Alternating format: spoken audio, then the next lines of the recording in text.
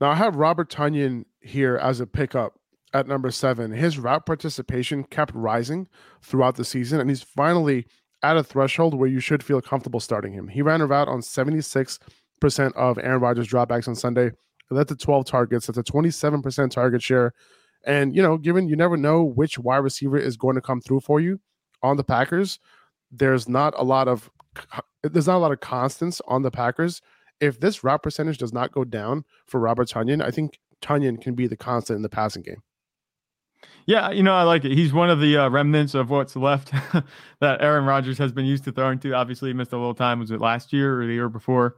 He was out for most of the season, but he's come back, and it looks like he's building back up that rapport with Aaron Rodgers. And in this Packers receiving corps, it seems like it's going to be one or another every week. Robert Tunyon, in a tight end world where there's not much, Tunyon could end up being a decent play for each week because of the upside, the rapport that he has with Aaron Rodgers. Nobody else really has that route participation like we're talking about besides the top few tight ends, Mark Andrews, Travis Kelce. So just take a swing at Robert Tunyon. Chances are you don't have anybody better for as a tight end on your roster. There's no harm in picking him up. I have Jahan Dotson here at number 8. No word on when he's going to be back, but he's been dropped in a bunch of leagues. He said he doesn't want to rush to injury, so he might not be back this week. Yeah. But there's going to be a QB change in Washington.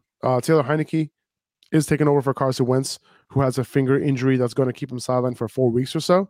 So the target distribution can change in Washington, and it's worth grabbing a first-round rookie who had 4 touchdowns in his first 4 games in the league, on your bench at the very least, right? Right. And the target distribution, he was 3rd in targets, behind Samuel and McLaurin when he was on the field.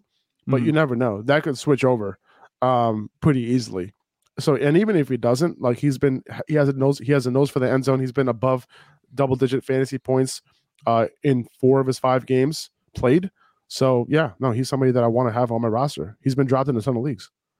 Yeah, I'd be surprised if he's been dropped. The way I view Jahan Dotson might not be the way the fantasy community overall views Jahan Dotson, but I wasn't, he might miss a little bit of time, but I wasn't ever going to drop him because he looks like the guy that I kind of expected him to be, just a solid receiver. And like you said, he has a nose for the end zone. He scored a bunch of touchdowns. I don't see how you would be someone to drop him. I think that he shouldn't be on the waiver wire, but if he is, absolutely pick him up. And this is a long-term ad as well as a short-term ad. As soon as he comes back, he's going to produce. And as long as he stays healthy, he's going to continue to produce. I wonder if Sam Howell is going to see the field at all, with Taylor Heineke coming in. I don't think Taylor Heineke is going to, show out and really just like inspire confidence that he's going to be able to guide them through this Cooper Rush-esque, But I think that if Sam Howell goes in, maybe Jahan Dotson could build a connection with him. It's 2 rookies coming in. I'd like to see that. Yeah, I would as well. It doesn't seem like that's going to be the case, kind of reading the tea leaves of what they've been talking about. But, if Taylor Heineke really struggles, then I could see that happening for sure. Right. We mentioned Latavius Murray. I have him here at number 9. Melvin Gordon got benched. Murray took over on early downs. Doesn't seem extremely permanent to me. The offense is bad, and that's why Murray isn't higher on this list. But if you need a running back start for this week, I think Murray is probably the top ad. If I knew Gus Edwards was playing this week, maybe it would be him. It would probably be him. But if I needed it for this particular week, it would probably be Latavius Murray. Yeah, he's a short-term ad, short-term fill-in. I don't think Latavius Murray is going to continue to get these touches. I don't like the offense, and I don't like targeting players on bad offenses, really, especially on waivers. It depends if you're running fab or if you're running just rolling waivers. Like, if you have priority, that's a thing. Instead of fab, I wouldn't worry about picking up Latavius Murray. There are better players that are going to come around. I think that he's kind of off my radar. He had a decent night, but it wasn't anything to be, overreacting about. Robbie Anderson is here at number 10. There's a world where Robbie Anderson is a wide receiver 3 with upside on the Cardinals. We saw that AJ Green was able to do a little bit of that last year when he was a wide receiver 3 for several weeks. I think he's a better player than AJ Green is at this point of their careers. So I do think he ends up supplanting AJ Green on the outside opposite DeAndre Hopkins. And then you have Rondell Moore and Zach Ertz in the 2 slot positions on this offense that runs a ton of 10 personnel. All these guys will be able to see the field at once. So, I can totally see him being, a solid complement to DeAndre Hopkins. This offense is super basic. Rondale Moore is going to be running short routes. DeAndre Hopkins is going to be running mostly intermediate routes, and Robbie Anderson will likely be going deep. And that is the formula for anybody who wants to defend the Arizona Cardinals. But I can see a couple of those plays going Robbie Anderson's way. So I think he's worth a prospective add. Wouldn't be starting him anytime soon. Wouldn't be starting him even if we know he's playing. I want to see how he's used and how much he's used. Right. And if he ends up having a big role in this offense, maybe, you can use him as a trade piece. I don't think he's going to have that much value, but, if things go well, if you're going to have him, I think if you pick him up, like you said, you're going to have him on your bench. If he appreciates on your bench, good. And if he doesn't, he's just a waiver wire ad. You can drop him again. I'm not expecting too much because the Cardinals offense is still looking pretty rough. Shout out Cliff Kingsbury, but I think that Robbie Anderson is kind of just one of those guys. I think he's going to have production very similar to what he had in Carolina. He had that one big game to open the year with Carolina, and it seemed like, his trade was inevitable before a season, and now it's happened. I don't necessarily like where he's going to fit. I do think he's going to run the deep routes, like you said, but I'm not imagining him having a very big role. Yeah, the reason why I like pass catchers on the Cardinals, even though the offense isn't scoring a ton of points, is because they run a lot of pass plays and they run a lot of plays in general. So there's a lot of plays to go around for this team, and there's a lot of, offensive opportunity despite, like for example, like Zach Ertz, Zach Ertz is getting it done, Rondale Moore is getting it done.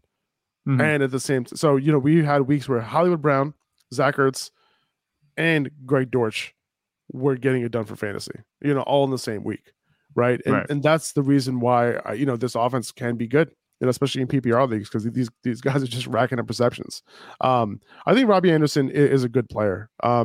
I think that, we saw what he was able to do with Teddy Bridgewater a couple years ago in Carolina. He became more of a possession receiver with Teddy. I don't think that's how he's going to be used in this offense. I don't think he'll be running exclusively deep routes, kind of like what we saw out of Christian Kirk 2 years ago when he was playing on the outside. That's kind of how I envision his role, because I don't see these roles really changing much. And I don't see Cliff Kingsbury really complement, using these players to their full potential. Right. Yeah. But yeah, no, I can see him being somewhat valuable. But I don't see his ceiling being too high. No, I think that's a fair analysis. We'll leave it at that. Moving to number 11, Nyheim Hines. This is just in case Jonathan Taylor misses another game.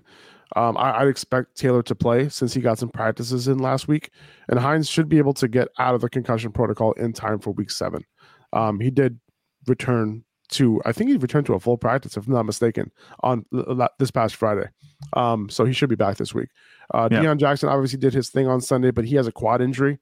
And even if he's good to go this week and JT misses, I'm going to assume that Hines takes a big chunk of that work away from Jackson, and Jackson isn't that same type of workhorse type of back that we saw this past week.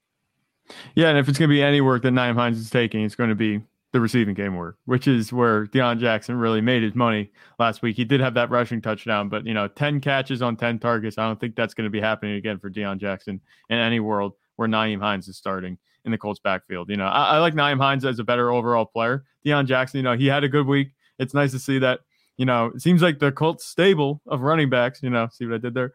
Yep. Their stable of running backs is pretty good. They got some good talent back there, and it doesn't matter who's going to be playing. They'll be able to produce. But if you want to talk about receiving work, and they're going to be splitting it up, Nyheim Hines is going to get that receiving work over Deion Jackson, I think, every day of the week. Yeah, for sure.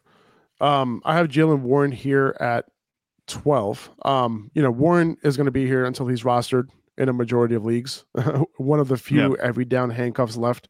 In case Najee gets hurt, in case he continues to not play well, he's another one of those ticking time bombs who can win leagues if he's ever called up. Not as good of a handcuff as Rachaad White, but Rachaad White's on a really good offense, right? Yeah. And he's Jaylen Warren's not, but he does look good. He looks good. So even on a not so great offense, I think Warren can be a much better 3-down running back than Najee Harris. We're just saying a lot. Yeah, it's interesting. I don't think it says as much about Jaylen Warren, being this handcuff as it does about Najee Harris just not really performing. He's been here the whole season, I think, on the waiver wire. since, was it week 2 or 3? I forget. Jaylen Warren's been here for a while. And, like you said, he is a ticking time bomb. Not necessarily to the extent, like you said, of Rashad White. But I don't have a problem with picking up Jaylen Warren. I know I've seen him rostered in a lot of the leagues that I'm in. So people might be listening to what we're saying. Maybe they listen to the Upper Hand Fantasy podcast. But go get him if he's on the waiver wire. For sure. So we have a few wide receivers next. We have Zay Jones, followed by Josh Reynolds, followed by Donovan Peoples-Jones. And I kind of bucket these guys together in one kind of tier. Zay Jones is right behind Christian Kirk in target share. Kirk has 22%, Jones has 21%. He leads the Jaguars in catches. He has a higher target share than Kirk over the last 2 weeks. He only caught 5 balls this past week, but no other wide receiver saw more than 5 targets. He also had 50% of the air yards this past week. So, looking kind of past like the raw target numbers there, and he caught all 5 of his targets this week. So he should be on rosters at the very least. Not the best matchups in the world against the Giants and Broncos over the next 2 weeks, but it does open up Raiders, Chiefs, Ravens, Lions, Titans. And I would expect in those games, the Jaguars passing offense to play a lot better. Yeah, there should be plenty of time for them to get out of this funk that they're in. We talked about the Jaguars not being the same old Jaguars, and suddenly Trevor Lawrence has reverted back to 2021 form. It's going to take him, and I said this last week, it's going to take him getting back into shape, throwing the football like he was the first 2 weeks of the season for these Jaguars receivers to be relevant. If anyone is going to be relevant over the stretch, though, while they get things right, I think it's going to be Zay Jones. I think you have that right. Josh Reynolds, Amon-Ra St. Brown said he's feeling better. My guess is that he'll play, but I think Reynolds should be added in case he can't go again. Even if he does, Reynolds still has a chance to, of doing his thing.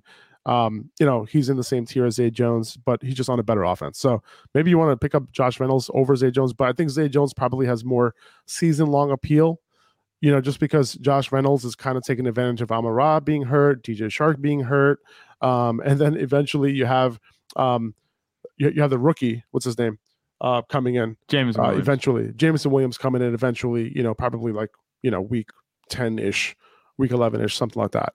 So that's why he's not on the waiver wire rankings just yet. I don't want to hold him right now for like 5 weeks on my bench, unless you have an IR spot and you're not using it. But, I think Reynolds could be a short-term potential, somebody who can get it done for you if these wide receivers continue to miss time. Yeah, and, we talked about it a little bit. Josh Reynolds is also benefiting, from a connection with Jared Goff. They both came over from the Rams over the past few seasons. I like Josh Reynolds. I think that I'd be surprised if he's on the waiver wire. He put up 15, 21, and 15 points before going on bye last week. If he's on the waiver wire, I'm picking him up 100% because this guy, as long as Amon-Ra St. Brown is iffy with his injury, and it seems like he's playing through it, and that might be limiting his production a little bit.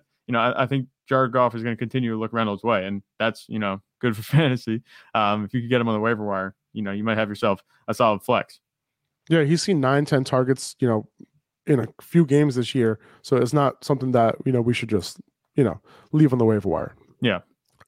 Donovan Peoples-Jones, another wide receiver you can add if you need help this week through the buys. He's seen at least 9 PPR fantasy points in 4 of his 5 played games. He's had at least 50 yards receiving in 4 of his 5 games played. And then he has some extra appeal once Deshaun Watson comes back, assuming he does stay on your roster until week 12? That Deshaun Watson's back? Yeah. So if he ends up in your roster, staying on your roster, if you're in a deeper league and he ends up staying on your roster for 6 weeks, then you have some appeal there. But for now, I think he's a solid add.